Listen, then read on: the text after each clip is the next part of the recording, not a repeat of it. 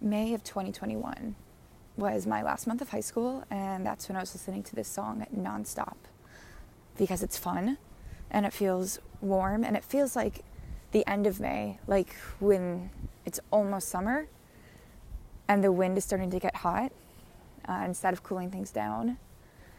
And it's just, I don't know, I think it's a really cool sounding song, almost like blues, neo-psychedelic country, which, yeah, no, I take that all back.